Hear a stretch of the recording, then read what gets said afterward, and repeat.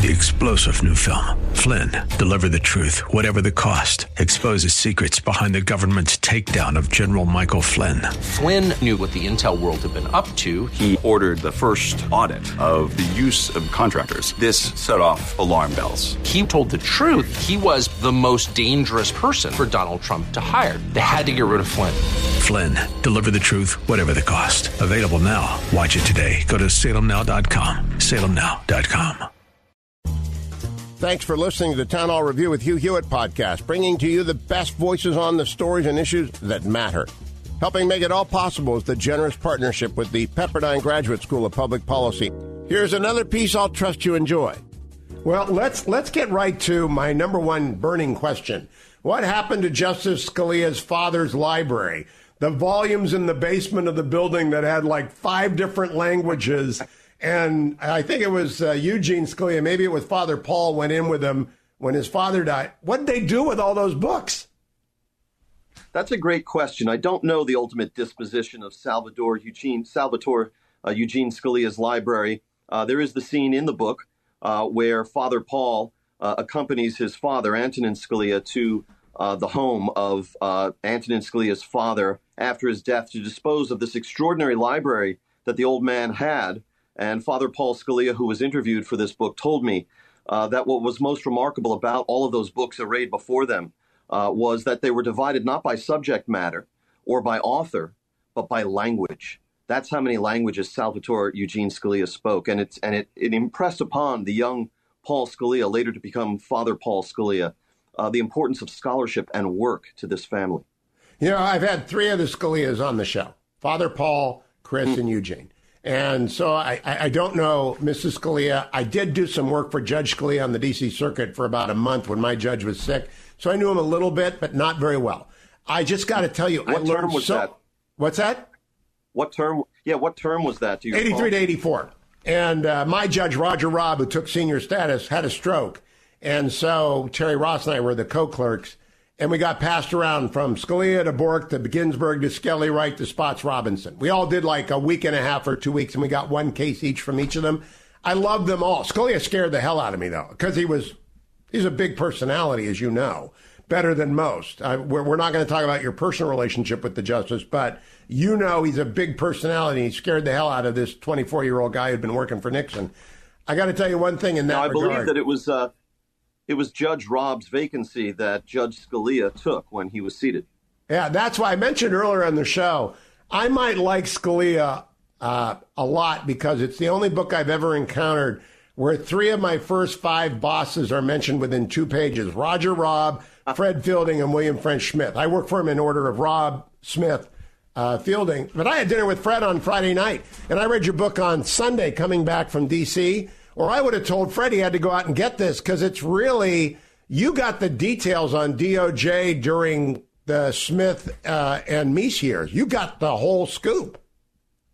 Well, thank you, Hugh. First of all, I would suggest to you that given all the individuals you worked for and around at that time, that there's room in this world for a short memoir by you about your Justice Department experiences, I should think, and what relevance they may hold for today. That's just friend to friend and book lover to book lover.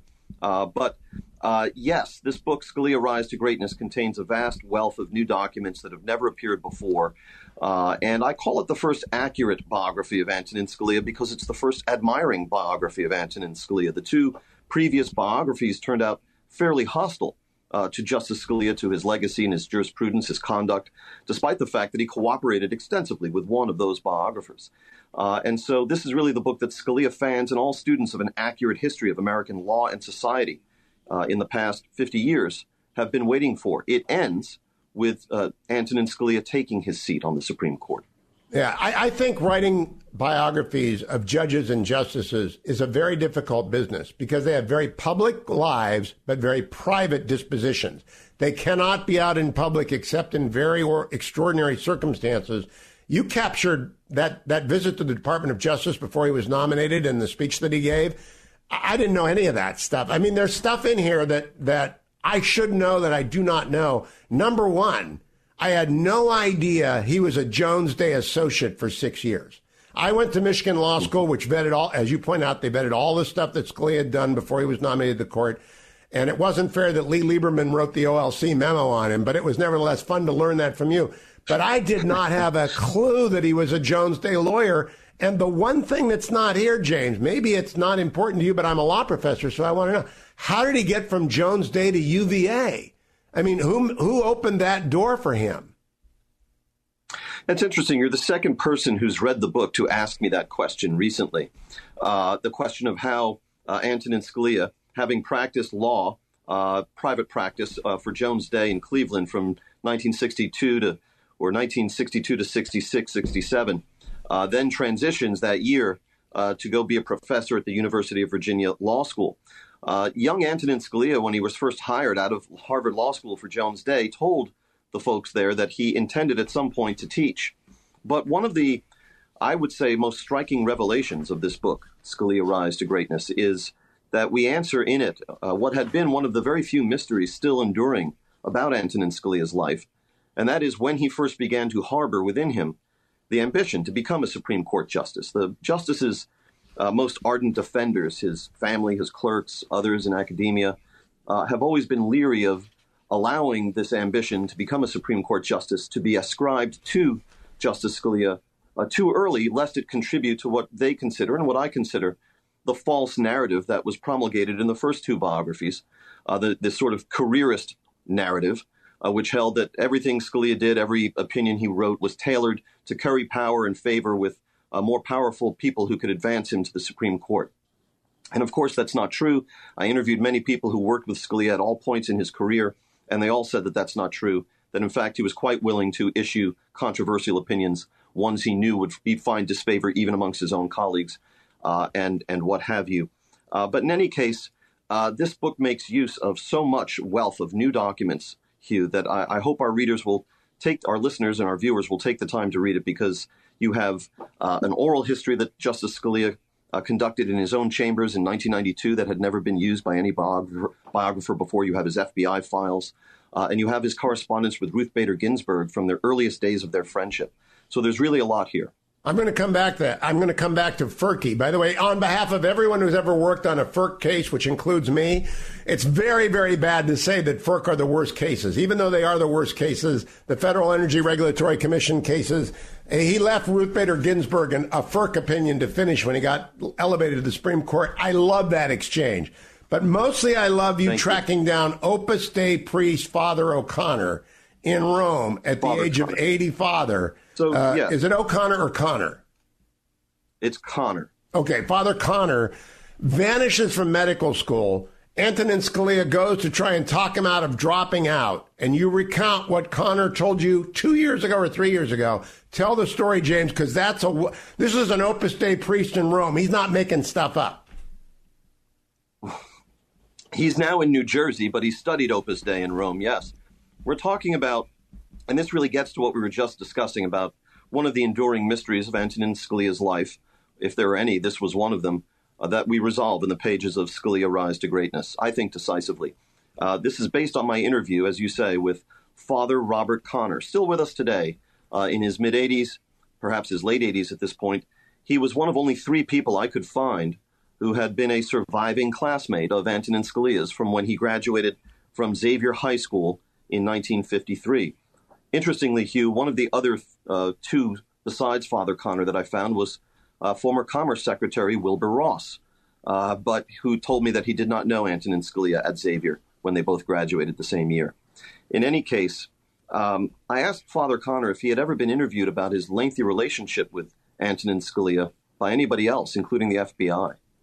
Because as I mentioned, we obtained the FBI files for Antonin Scalia. They were declassified after his death. He was vetted by the FBI 4 times within 14 years because of how quickly Scalia rose through the executive and judicial branches. Father Connor told me no, he's never been interviewed by anyone about his relationship with Scalia, and certainly not the FBI, that he thought he would remember that. And so, in essence, what Father Connor told me has never been disclosed before. And what happened was that they were great friends at Xavier. They were on the marching band together. They played hoops together. Scalia set Bob Connor up with a date at one point. They were close, and they're pictured together in the photograph section of this book. And By the time they got through college, they were still friends, but not seeing each other as often, but still had their folks living in Queens, And at one point, Bob Connor decides he's going to drop out of med school and go study Opus Dei in Rome. And Mrs. Connor is distraught because she thinks her son is throwing his future away. So she summons to the house the two men that she thought might be able to talk sense into her son. One was a Jesuit priest, named Father Morrison, who did come to the Connor home on Downey Road in Queens, south side of the street.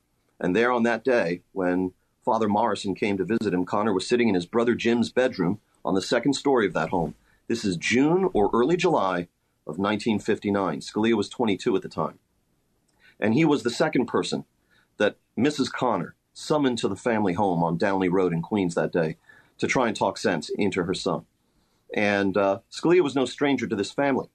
Bob Connor, Father Connor, told me that his own father used to see Scalia perform, which he did frequently, on television or on the radio, listen on the radio, when Scalia as a student appeared on like student quiz show programs of the 1950s. And his father would actually say to Bob Connor, "Oh, you should have heard it. Scalia really gave it to him this week." So Scalia had fans as a teenager. But in any case, he shows up at Bob Connor's house. It's the brothers' room on the second story. They haven't seen each other in a while.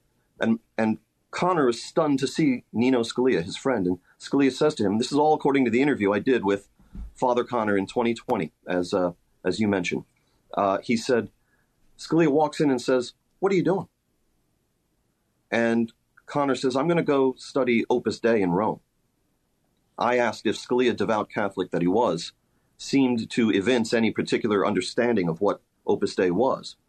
Father Connor told me that he had to explain it to Scalia, and he explained it that Opus Dei, they find the sanctity in everyday things, in everyday life. And Scalia nodded and said, "Sounds good to me." And then, according to Father Connor, he asked Scalia, "What are you doing?" And Scalia replied back to him, "I'm going to the Supreme Court." And I asked Father Connor, was that fanciful? And we just lost you. We just lost James Rosen, so we've got to pick that up and edit that. Was that fanciful? It's an amazing story, and we'll get him back in just a second. It's an amazing story. You're back. Go ahead. Okay, sorry. I guess we lost me there. Yeah. And in essence, Father Connor says to Scalia, what are you doing? And he says, "I'm going to the Supreme Court." And Father Connor said he had a job lined up in Ohio at a law firm. I said, "Yes, that was Jones Day in Cleveland." And he said, "Well, Scalia told me they have a Washington office," which then as now Jones Day does. And he said, "I will be sent to Washington and I will rise." And there's nothing wrong with ambition. What I love about this, James Rosen, is that Scalia's path was not uninterrupted by disappointment. In fact, it is marked by disappointment. He does not get into his first choice high school in New York, which I did not know. He does not get into Princeton. He does not get the Solicitor Generalship when he wants to be the Solicitor General of the United States. And what he does is work harder and work happier. There are two themes in this book, affability and hard work. Now, these happen to be James Rosen characteristics, and I would like to think I've got the same too, but they're kind of central to succeeding in Washington. You must be affable, and you must work endlessly if you want to rise. And when he turns down the Seventh Circuit, to me, that is the greatest marker of the ambition of Justice Scalia, which, by the way, is a fine ambition. You can want to be at the top of your profession. That's a great thing to aspire to be. But when he turns down the Seventh Circuit, isn't that an underscore for you that he had his eye on the marble temple, as you call it? Well, again, he announced to Bob Connor, later an Opus Dei priest, that he was going to rise to the Supreme Court. That was his ambition at 22. And as you say, there's nothing wrong with it. And those who are the most ardent defenders of Justice Scalia are all, like the rest of us, better off that he had that ambition so early and pursued it, obviously, within the bounds of propriety. Charles Schulz always said that he knew he wanted to be a cartoonist at the age of 5. And we're all better off that some people are blessed with that knowledge early on of where they belong and what they want to do. But in any case, I think that I'll let you take it from there, Hugh. I'm not going to. Well, I want to talk a little bit about the extraordinary normalcy of Antonin Scalia. By that I mean I love the picture of him standing at the counter in the kitchen every night, having his whiskey sour, cheese and cracker, and reading the comics. And I guess Meg told you that. I don't know, Meg. That's a great picture of Justice Scalia, standing at the kitchen counter, having a whiskey sour, cheese and crackers, and reading the comic. Who reads the comics? Who's on the Supreme Court? Well, I think that actual portrait is painted from his days on the circuit, Court of Appeals for the District of Columbia Circuit. But it's also important to note that his father, who was a stern guy, a brilliant man, and a professor of Romance languages, but a stern guy for whom an A- was never good enough, used to give Judge Scalia a hard time for reading the comics. The one point I wanted to add to earlier, which I'm grateful to have recalled, Hugh, is that you said, look, you got to be affable and you got to work really hard to rise in Washington. And those are as you see, the two essential elements in Scalia's particular alchemy, let's say. But really, the essential element is Catholic faith, too. And this book is the first, I think, biography of Antonin Scalia to really treat his Catholicism with the proper according of respect and place in his life. You know, James, that was very surprising. I'm a good Catholic, meaning I go to Mass every week and I go to confession and I am in communion with the church. And I take seriously the work of Vatican II. And I have never read anyone, you're not Catholic, and you understood that Vatican II's emphasis on documents and the emphasis on tradition and the emphasis on Latin and the emphasis on learning and on original meaning, right? That is Catholic doctrine that comes out. And you also explain, by the way, you're not a lawyer, but you explain the difference between original intent and original meaning better than most lawyers I know can do it. But you also fuse the Catholicism that Scalia lived with his approach to judicial matters, I think, very well. You want to explain it? Thank you. Well, yes. And just to complete the trifecta, I'm not a lawyer. I'm not a Catholic. I'm also not Italian. But we got to walk the mile in order to get to our biographical subjects. But when you talk about how Scalia's Catholicism informed his later work as a jurist, as a judge and a justice on the Supreme Court, he himself was very careful in how he described this. For one thing, in the oral history that he conducted in 1992 that had never been released until now, he discounted the idea that his Jesuitical training at Xavier and Georgetown directly informed his option for originalism and textualism. However, he also bristled when, in one case, a very good friend of his, this will be covered in Volume 2, dared to suggest publicly that Scalia's Catholicism was directly manifesting itself in his Supreme Court opinions. It caused a rift between Justice Scalia and this individual that went on for about 5 years before they reconciled. But Justice Scalia never wanted anyone to imagine that he would allow his Catholicism to put its thumb on the scale, so to speak, of how he would interpret the Constitution or a lawfully enacted statute or agency rule. What he would say is there's no such thing as a Catholic hamburger. But, he said, the closest we could come to a Catholic hamburger would be a hamburger that was made perfectly. You know, when we come back for Volume 2, we're going to talk about Employment Division v. Smith. The only Scalia opinion I do not care for, and I believe it may have been influenced subconsciously by his faith that the Roman Catholic Church could endure anything.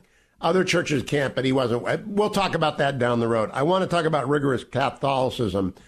I was reminded of A Bronx Tale as I read about his upbringing. Did you see that movie? Robert De Niro plays the bus driver with the son who's walking a path between bad guys and good guys. You remember that movie? I saw the movie when it came out, Chaz Palminteri. I remember it. Yeah, so it came to mind when you talked about his mother being deeply involved in Justice Scalia's life, making sure he hung out with the right people, which he did not realize until later. This is, by the way, the art of the biographer. Leon Edel called it the figure beneath the carpet. How do you find the figure beneath the carpet? And that always means the parents and the grandparents.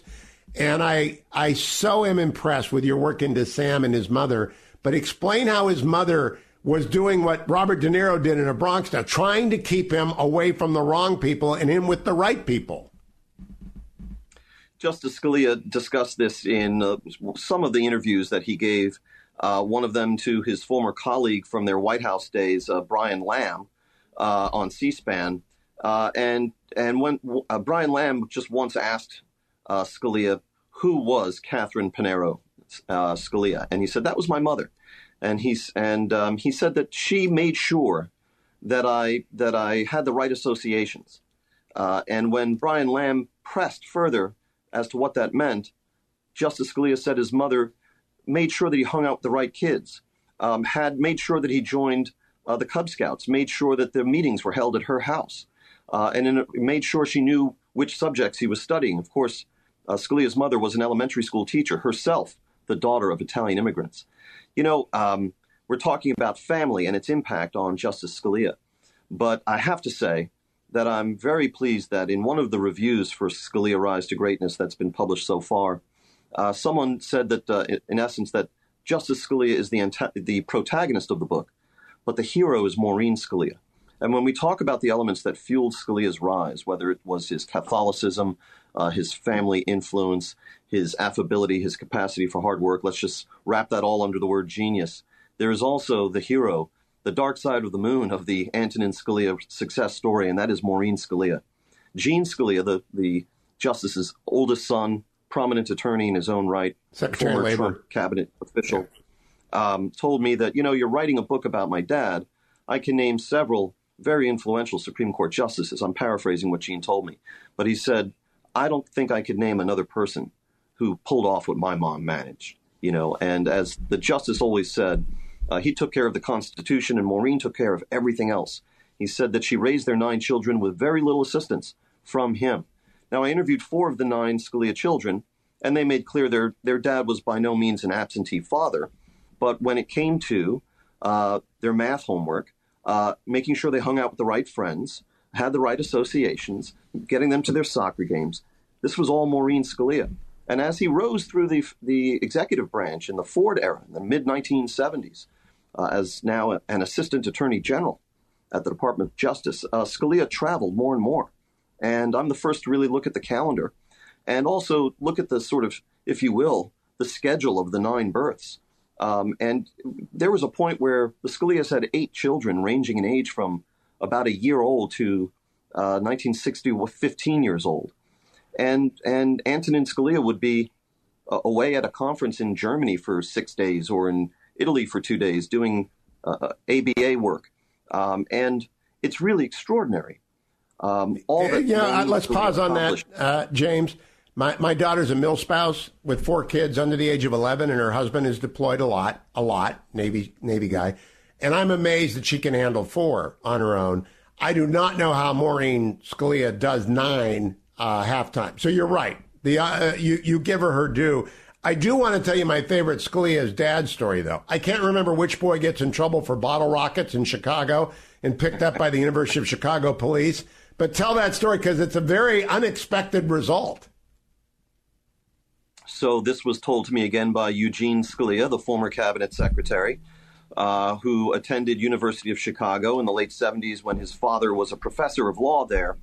And Secretary Scalia related to me that on one occasion, he joined up with his friends, some of whom, in the vanguard of this movement, decided to start throwing rocks at windows at a nearby apartment building from a park.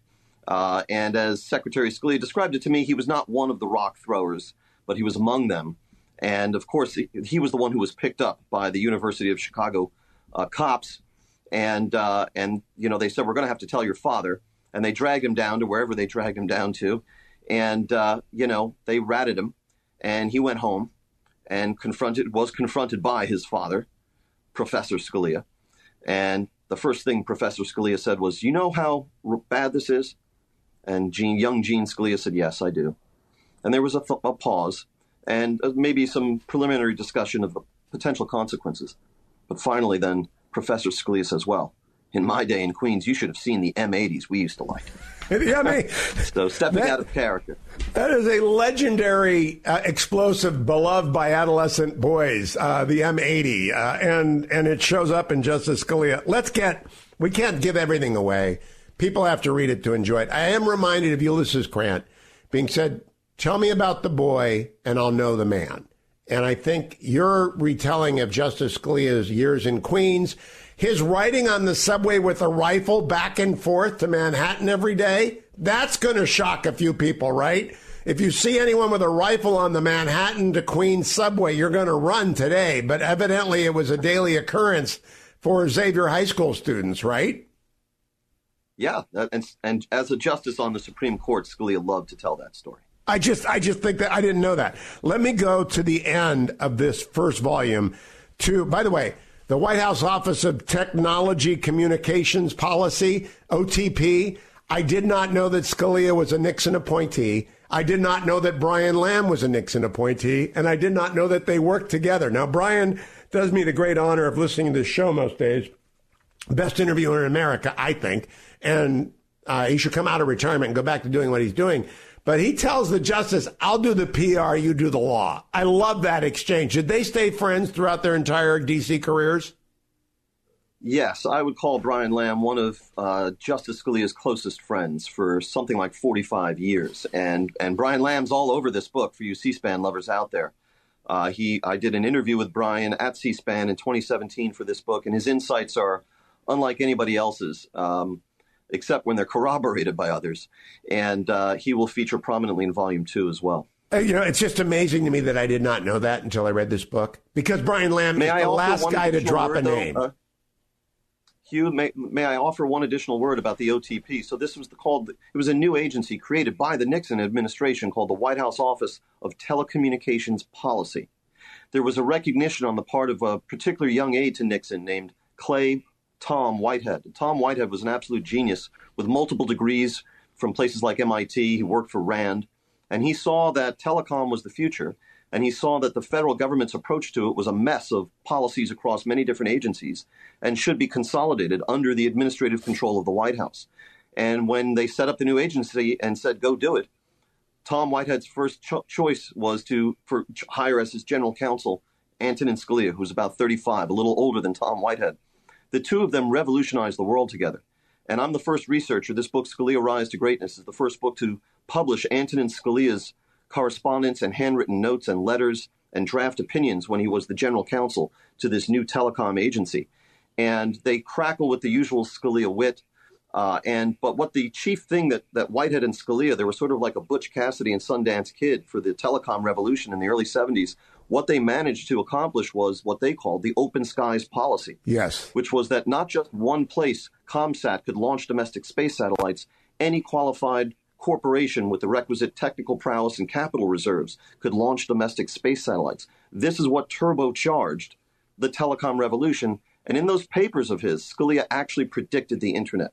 In 1971, he wrote a paper called The Computer Society, in which he predicted that remote users at different terminals would not only have access to hundreds of channels of TV, but would do their banking from there and could retrieve information from any library in the world. And he also predicted the attendant privacy concerns. So again, to learn, as I did in researching this book, that Antonin Scalia and his legal genius were present at the creation of the telecom revolution in this country. Again, it's one more way in which he touched just James, about every American I'm curious, life. were you not intimidated?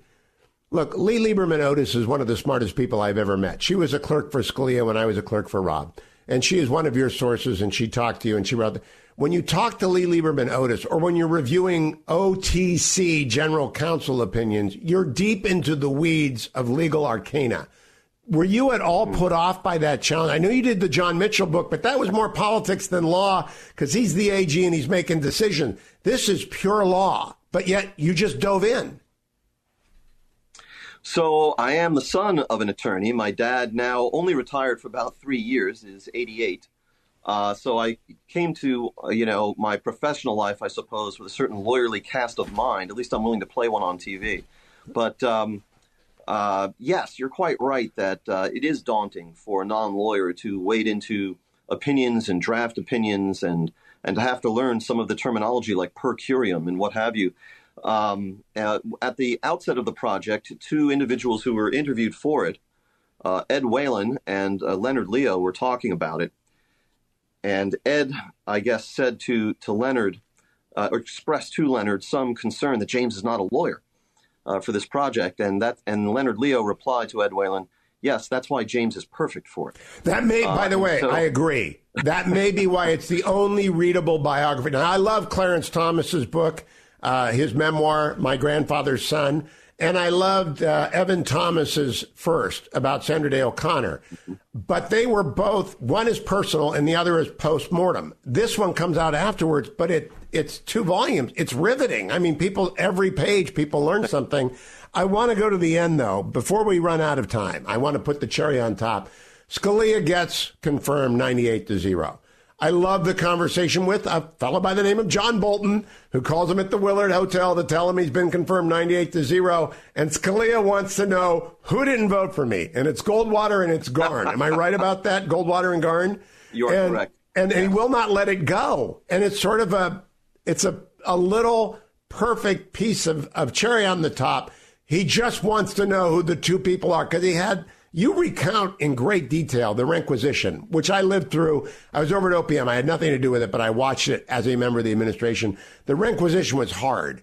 And then Scalia skates through with everyone trying to kill him, but no one can touch him. You devote a lot of time and to President Biden's participation in it. Was that strategic on your part to sort of draw attention to the confirmation process then and what it is metamorphized into now, which is a horrible, terrible meltdown?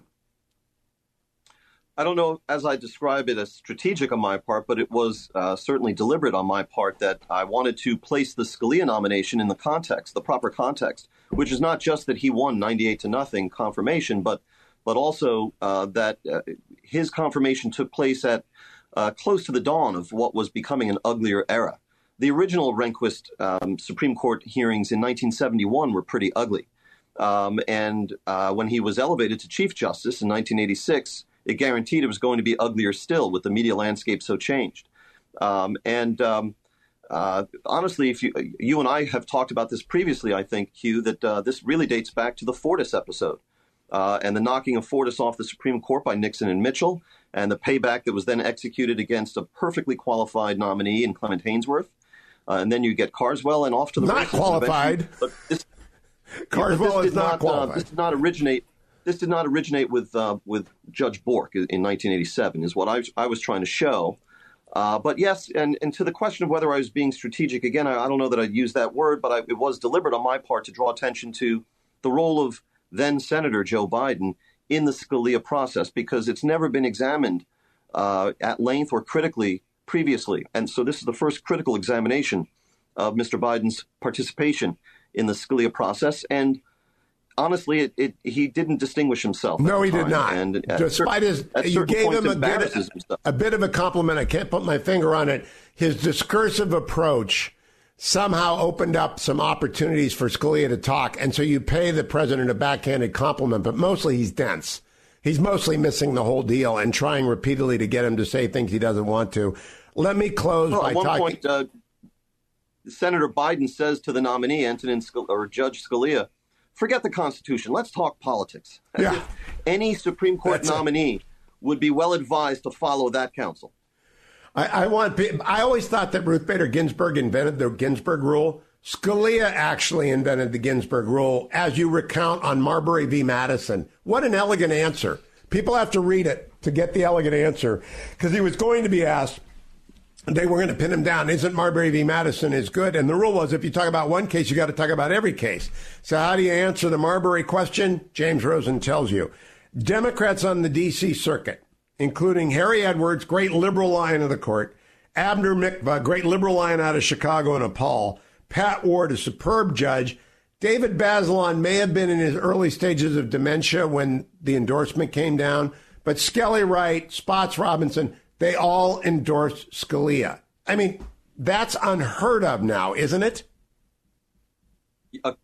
Very much so. That was a different day and age, but it was a different kind of court. One of the themes we'll be exploring in the early chapters of the second volume, which I haven't discussed anywhere else because I haven't written it, but it will be the sort of sense of disappointment that Scalia found once he finally started serving on the Supreme Court, that it wasn't the same kind of court he had really enjoyed.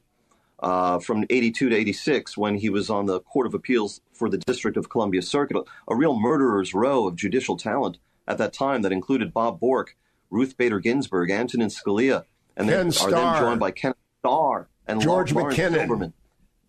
Lawrence Silberman. So, but the two courts functioned very differently. And one was more collegial and given to debate, which Scalia loved. And the other, he found a very different experience. And I'll be exploring those themes in the second book. You know, I did not know that the Ruth Bader Ginsburg Scalia correspondence had been open, because I read Nina Totenberg's book this summer, Dinners with Ruth, and she discusses the great relationship between them. But the esteem that they held for each other at the circuit was widely known by the clerks on the court. I didn't see it firsthand, but I knew about it. And you got the correspondence. How did you even find out that it was there? So there's about 220 boxes of Ruth Bader Ginsburg's papers stored at the Library of Congress. Her papers from her Supreme Court tenure remain closed.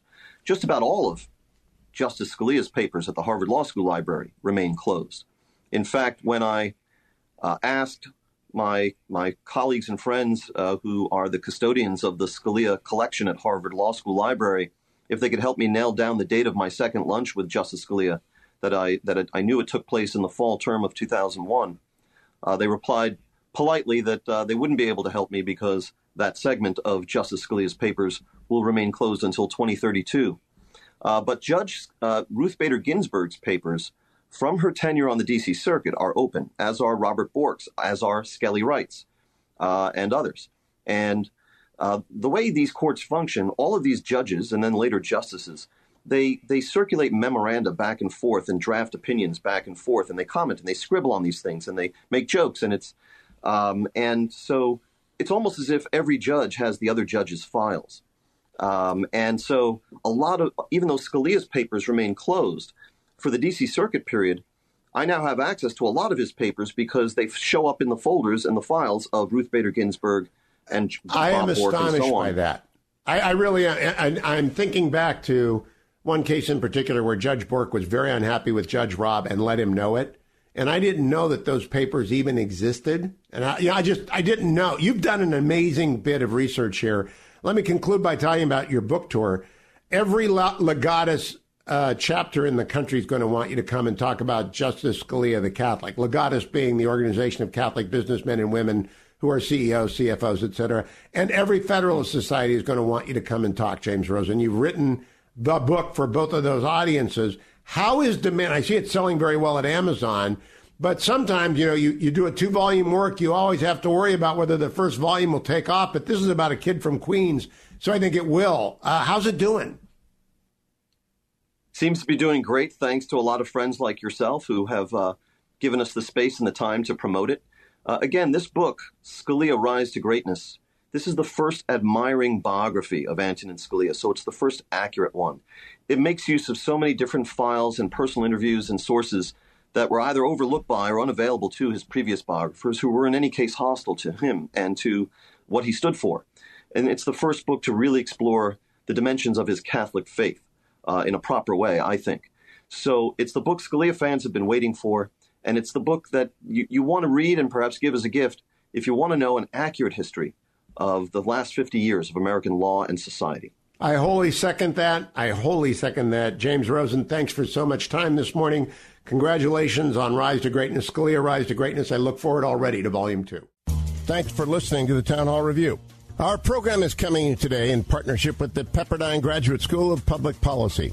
It's America's most unique graduate leadership programs offered on Pepperdine's breathtaking campus in Malibu, California. Learn more at publicpolicy.pepperdine.edu.